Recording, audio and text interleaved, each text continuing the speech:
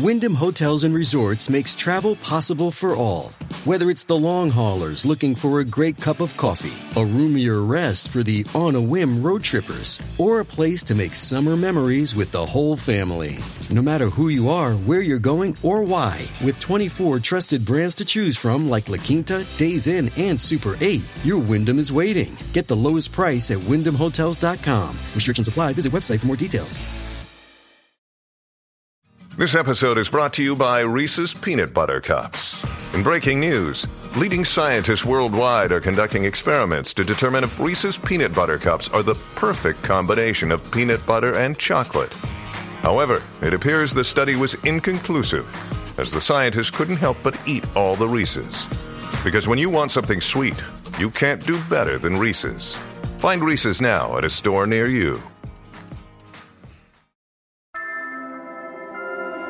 Hello, hello. Welcome back to Peak Northwest, an outdoors and travel podcast by the Oregonian and Oregon Live, dedicated to the adventure and exploration of our beautiful Pacific Northwest. I'm Jamie Hale. And I'm Jim Ryan, and together we take you to some of the most beautiful and interesting destinations in our region, discussing where to go, what to do, and places to see. And by now, folks, you know what we're up to these days. That's right, we're staying close to home, or in our closets still, keeping busy, and gathering every week around this virtual campfire to share some of our very favorite campfire stories with all of you. Yeah, Jamie, I don't know about you, but last week's episode where we shared some submitted stories from listeners, and actually one from our big boss, Therese Bottomley, that was one of my favorite episodes we've put together yet, actually. I thought that was great. I loved hearing the stories from listeners, and I think that's kind of like what campfire stories are all about, right? Is sharing the stories with each other. So, I mean, I know we've got lots of good stories to tell, and we'll get to some of those today, but make sure to go back and submit some stories to us as well, if you have some. Yeah, and if you haven't listened to those ones, go back in your feed, listen to last week's episode. It was a really good one. And before we keep going, Jamie, I want to make sure that folks know we're still looking for stories, right? So how can folks go about actually going to submit those stories themselves? People can submit their stories either by calling us on our podcast hotline at 503-221-4345 and leaving a voicemail, or recording your story on your phone and emailing it to us at podcasts@oregonian.com.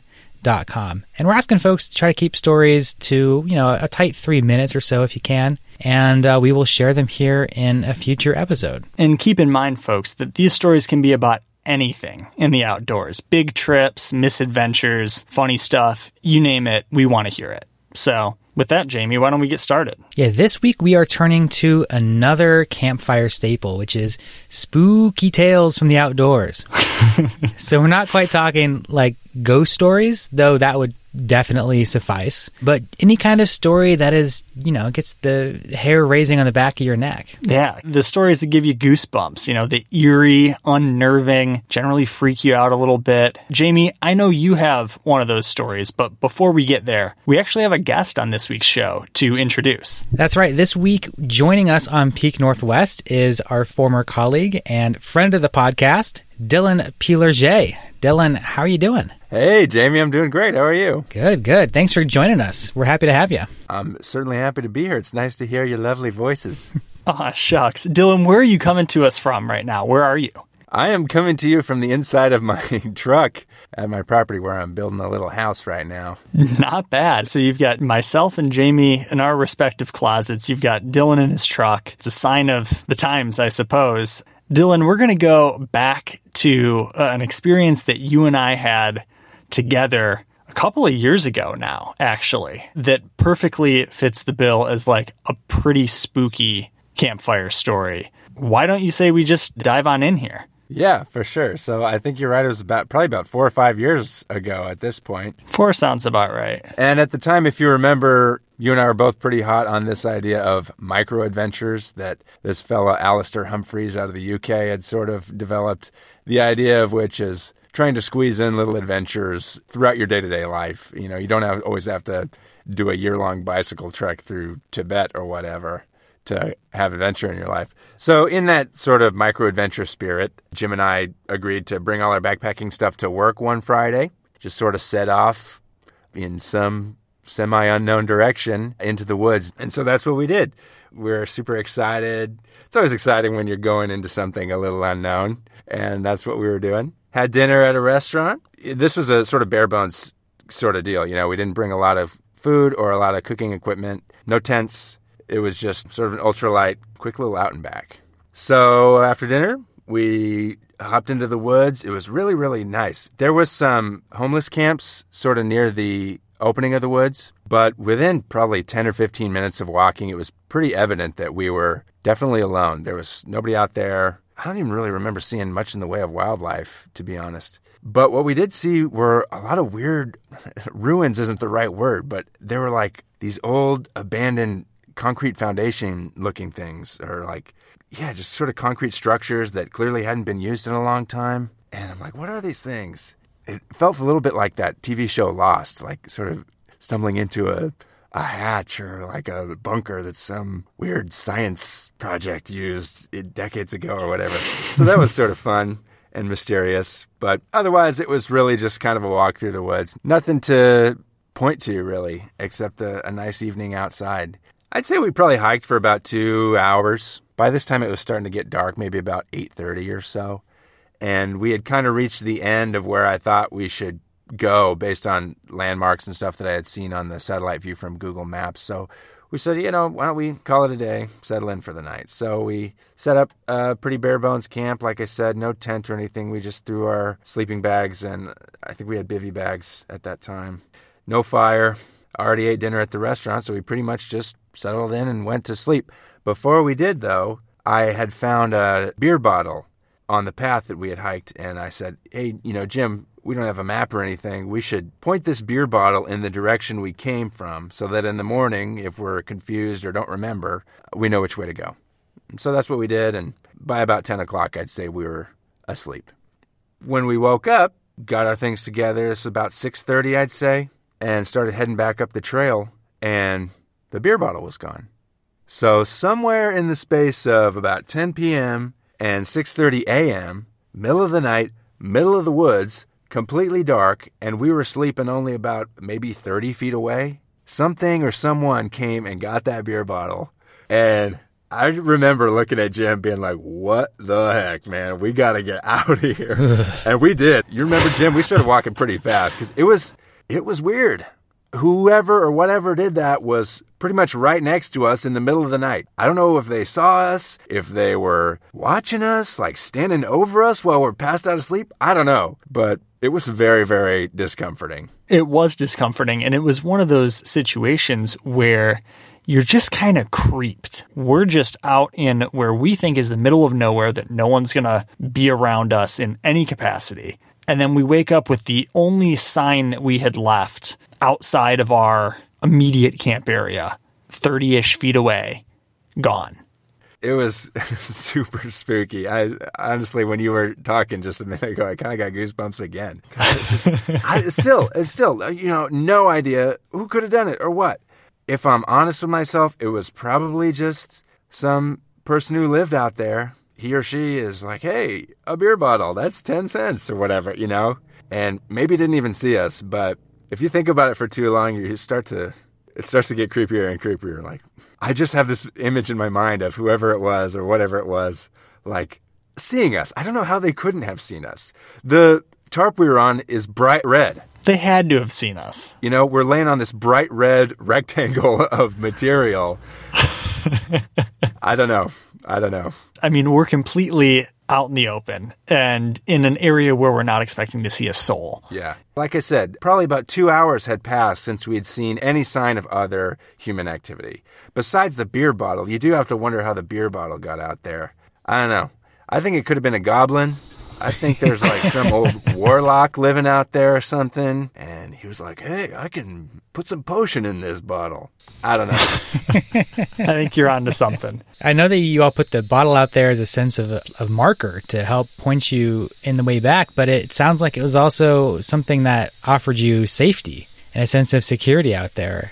And it seems like that sense of safety is what really was endangered there at the end. Yeah, I mean, I think when we woke up, speaking for myself, I'm sure you felt the same, Jim. I didn't need the bottle when we woke up. I knew which way to go. It was a worthwhile precaution, I think, the previous night to put that out there. But I remembered in the morning how to get back. So it's funny, the sense of security we had sought by putting that bottle out there ended up being unnecessary. But the sense of security that we just sort of subconsciously had existing in the space that we believed to be vacant except for us quickly vanished. And coincidentally enough, we quickly vanished too. Yeah, we got the heck out of there. I'm glad we didn't have a big complicated camp set up, because I don't think we would have been able to pack it up fast enough to get out of there within a comfortable time frame. And I'll just throw the disclaimer on here too. There was no threatening activity. There was nothing to make us specifically believe that we were in any kind of danger. But it was just eerie. It was weird. It was feeling like someone was within your kind of bubble, and they did it in the middle of the night, and neither of us detected anything. If I had to boil it down to a sentence, that would be it. For sure. Or like you were being watched. It just felt like, ooh, somebody was able to sneak in here and get this bottle while we were sleeping. How sneaky are they being right now? Are they watching us as we compute this? And, like I said, I'm sure they totally weren't, but am I sure? I don't know. We didn't get shot by any poison darts or anything, so we came out of it okay. Phew. But hey, I'd go back. I mean, it was a nice night camping. Maybe the bottle's still there. Oh my gosh, what if we went back and it was there again in the exact position that we had left it before? Oh, man. Now we gotta go. Maybe we gotta go look. But honestly, it was still a majorly fun time. One of my more memorable camping experiences. Yeah, I've got no misgivings about it. I'm glad we went. I'm glad we have this story to talk about. Yeah, everybody seems to like the story. We tell it to our buddies when we're out kayaking or whatever, and they're like, oh man, that's a great story. Well, we'll see if the podcast listeners think it's a great story too. But Dylan, thank you so much for taking the time to call in. This has been a lot of fun, and I've really enjoyed reliving this camping trip. Hey man, me too. It was a good time. Spooky time, but a good time. Thanks a lot, you guys. Thanks, Dylan. Thanks, Dylan. Bye. Well, now that we've said goodbye to Dylan, Jamie, I feel like that story is one that might not immediately seem really spooky or freaky or whatever, but if you marinate on it for a second, it kind of catches you. I don't know. What do you think? Yeah. I mean, I don't think you need to have a hook for a hand to be a creepy ghost story. You know what I mean? Just like I said, that sense of security is really important. And I think that's what makes, a scary story is not having that sense of security. Well said, Jamie. Well, I am looking forward to hearing your spooky story from the outdoors. But first, we're going to take a short break.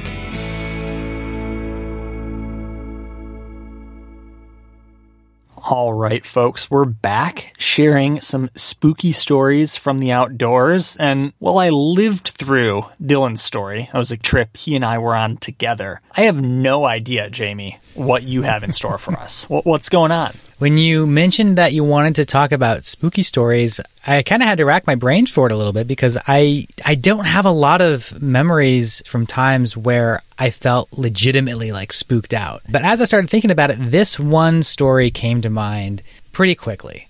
So this was back in 2017, a few years ago, in the late summer, kind of early fall. I was out there at the Cove Palisades State Park, which is in Central Oregon. It's a beautiful place. It's where 3 rivers come together, and there's these, deep canyons, lots of campsites. There's a nice hiking trail. And so I had spent the day just kind of hiking around and touring the Cove Palisades. And as the sun started to set, I went out and set up camp in one of the 2 campgrounds at the park. So there's one that's lower, that's kind of down there closer to the river.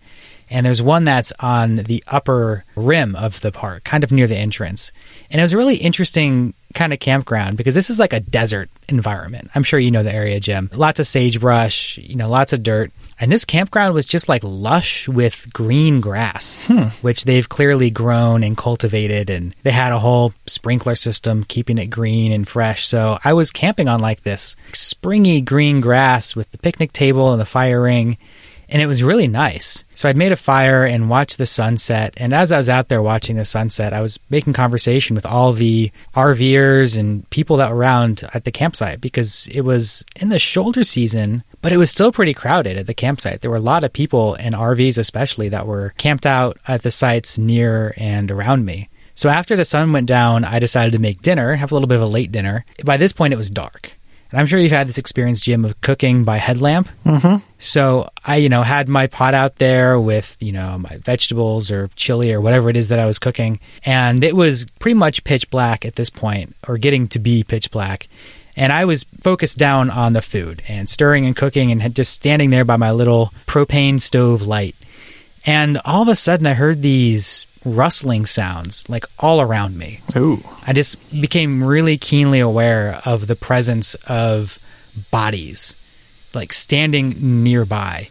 And I just tilted my headlamp up, and I remember as soon as I got my head level, I saw all around me were just glowing eyes. Oh, man. Like 12 glowing eyes. And I had that experience where I got really freaked out immediately and just immediately tilted my head back down to my food and thought, like, I don't know what that is, but I don't really want to know what that is. And I'm just going to pretend like I didn't see it and keep cooking.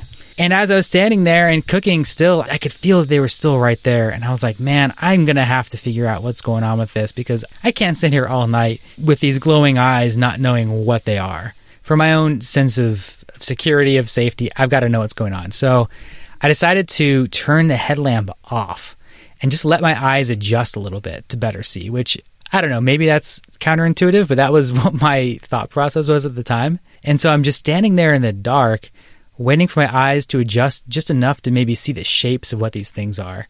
And pretty quickly, I could see in that dusk light that they were a bunch of mule deer. Whoa. They were like, fawns with their moms. They were bigger male deer that were there, and they were all coming around to the campsites to graze on that green grass that they grew there. Huh. And as soon as I could see what was going on, I put my headlamp back on and got a little bit closer to them. And I could see that they were just hanging out grazing, laying down in the grass, taking it easy.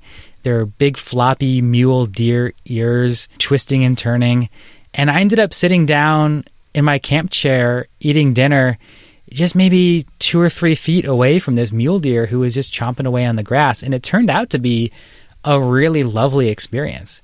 But Jim, when we talk about spooky feelings, that image of all of those glowing eyes suddenly appearing all around me is still one of the spookiest feelings I have ever felt outdoors. Well, I love this story because it ends like on a good note. Like, what a relief. Like, what a great communion with nature here. You get to kind of share a dinner almost with these animals, not in a literal sense, but they're out eating and you're out eating, and it's all like there's nothing spooky about it. But in the moment when you look up, your world, when you've got a headlamp on, can extend only to where the beam of your light can go, right? Mm-hmm. So you are in your own little world.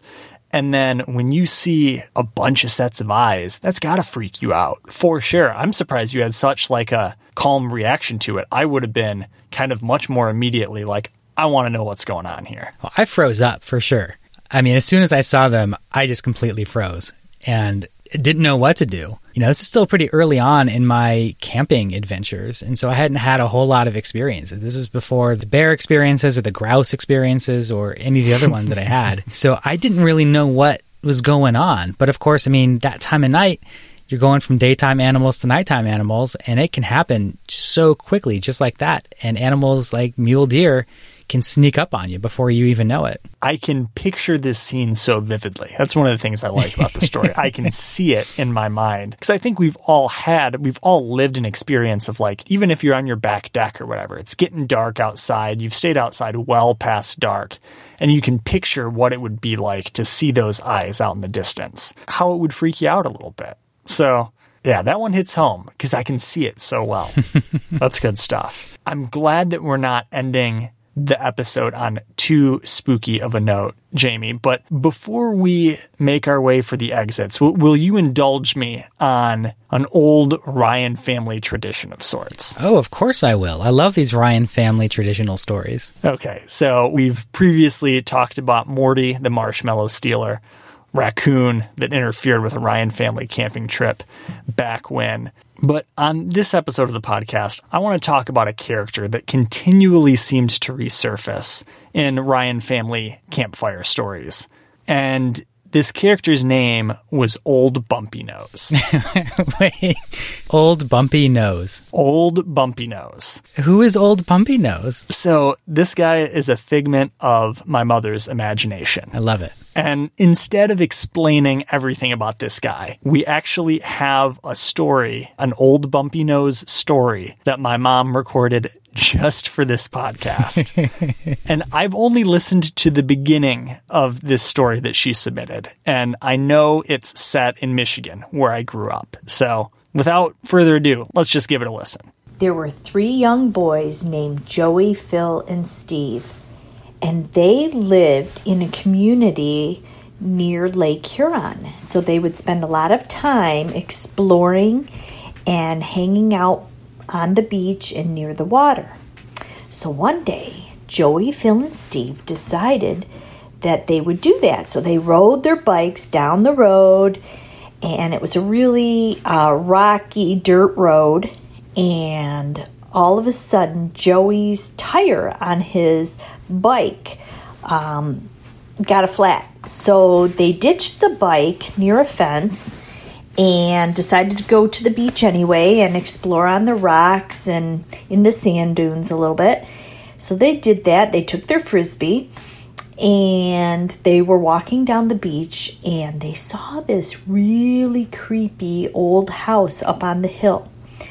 And there was a curtain blowing in the window because it was kind of windy that day near the lake, and they saw this creepy looking guy looking at them from the window, and he had this gigantic nose, and all you could see was his profile with this big bumpy nose.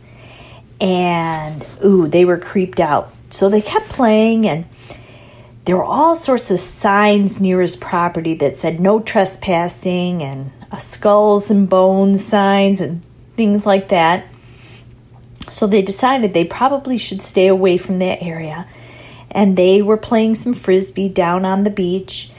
And Phil threw the Frisbee kind of wild, and it went up right next to that house with the creepy bumpy nose guy. And so they went up to get the Frisbee, and next to the house was the shed, and the door was open. And so they decided that they would kind of peek inside, and the door creaked open. And they looked inside, and there was a big treasure chest. And they couldn't believe it, and they were so excited, but they were scared to go in, but they decided to go in anyway. So Steve and Phil and Joey kind of tiptoed in real quiet, and they opened up the treasure chest. And inside the treasure chest were all sorts of neat kids' toys, balls and Frisbees, and all sorts of fun things that kids would play with on the beach, like a football, some floats, and things like that. And all of a sudden they heard bang! And in walked the man with the big bumpy nose. And he introduced himself as Mr. Johnson and said that he had lived in that house on the hill for 25 years. And his kids were all grown up and no longer needed any of those toys from the treasure chest. So he gave Phil and Steve and Joey all of the toys from the treasure chest. Plus, they got their Frisbee back. And old Mr. Bumpy Nose fixed the flat on the tire of the bike. And Mr. Johnson and the 3 boys became great friends after that, forever and ever and ever. The end. Okay, so that's not the most typical Old Bumpy Nose story I've ever heard. It's so sweet. They all carry this narrative arc that's the same, which is Old Bumpy Nose, lives in this creepy old house or, has this creepy property or something that is going to freak these kids out. And for whatever reason, these kids have an encounter with Old Bumpy Nose, and he turns out to be the nicest man who helps them out or does something nice for them or just is generally pleasant. But they all have the same narrative arc, and it was a Ryan family tradition. And as you can tell, my mom had no problem whipping up one of these stories just like on command. Anyway, I thought it would be funny to share. Yeah, I'm so glad you did. And I can see you and like your family sitting around the campfire as kids, listening to the Old Bumpy Nose story. And it's great. There's like a great lesson in there about not being afraid of people who maybe look different or who are older or you have preconceived notions about. And they might be really nice. I have to say, I was getting nervous, though, at first when they walked in and found the treasure chest full of toys. I was like, where is this Old Bumpy Nose story going? Because this can get dark really fast. I think that's the point. So I talked to my mom on the phone this morning. And because I wanted to know more, I don't know that I'd ever even asked her about Bumpy Nose and how it started and what the deal is. And she said kind of one of the points is that you can't make the story too scary for little kids, right? So I'm the oldest of 3 boys. She's been telling these stories, kind of since the beginning of my family's campfire story time, if you will. And you got to make the stories end up good so your kids don't go to bed freaked the heck out, right? So Old Bumpy Nose can't be some scavenger who's stolen a bunch of kids' toys because that's going to freak out your kids. Old Bumpy Nose has to be this nice man named Mr. Johnson or whatever, he's named in any given story who, he's going to help you with your flat tire and he's going to give you some toys and you're going to be great friends forever. I love it. And you can just tell how experienced your mom is at telling these stories. And like you said, how natural Old Bumpy Nose just comes out of her. That's great to hear. Oh, yeah. I mean, the thing is, she's a preschool teacher, as I've probably mentioned on the show before. So for her, it's not at all bizarre to take on that storytelling voice, bringing in the drama, talking softly, so on and so forth. So, Jamie, I just had to share. I think that is a fun way to end the show and know that not all campfire stories have to be a lived experience. It can be something that you've made up as well. Well, thank you, Jim, for sharing that. And thanks to your mom for calling in and recording the story for us here. Yeah, she recorded a voice memo on her phone and sent it in. And Jamie, other folks can do the same. How can people submit a story to the Peak Northwest podcast? Well, if they do it that way, record it on their phone, they can email it to us at podcasts, that's with an S, at Oregonian.com. Or you can give us a call on our podcast hotline and leave us a voicemail at 503-221-4345. And again, we ask people to try to keep your stories as short as you can, a few minutes or so, and submit whatever you want to tell, whether it be a spooky story,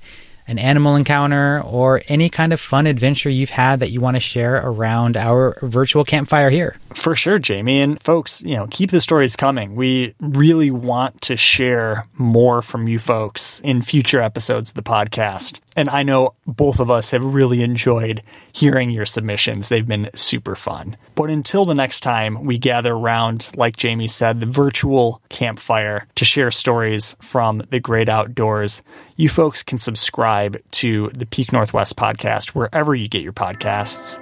Watch our videos on the Oregonians YouTube channel.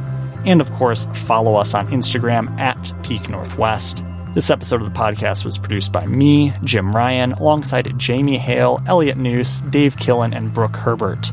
Many thanks as well to our guest, the incomparable Dylan Pilaget. Stay safe and stay healthy, everyone. Until next time, we leave you with this 10 seconds of Zen.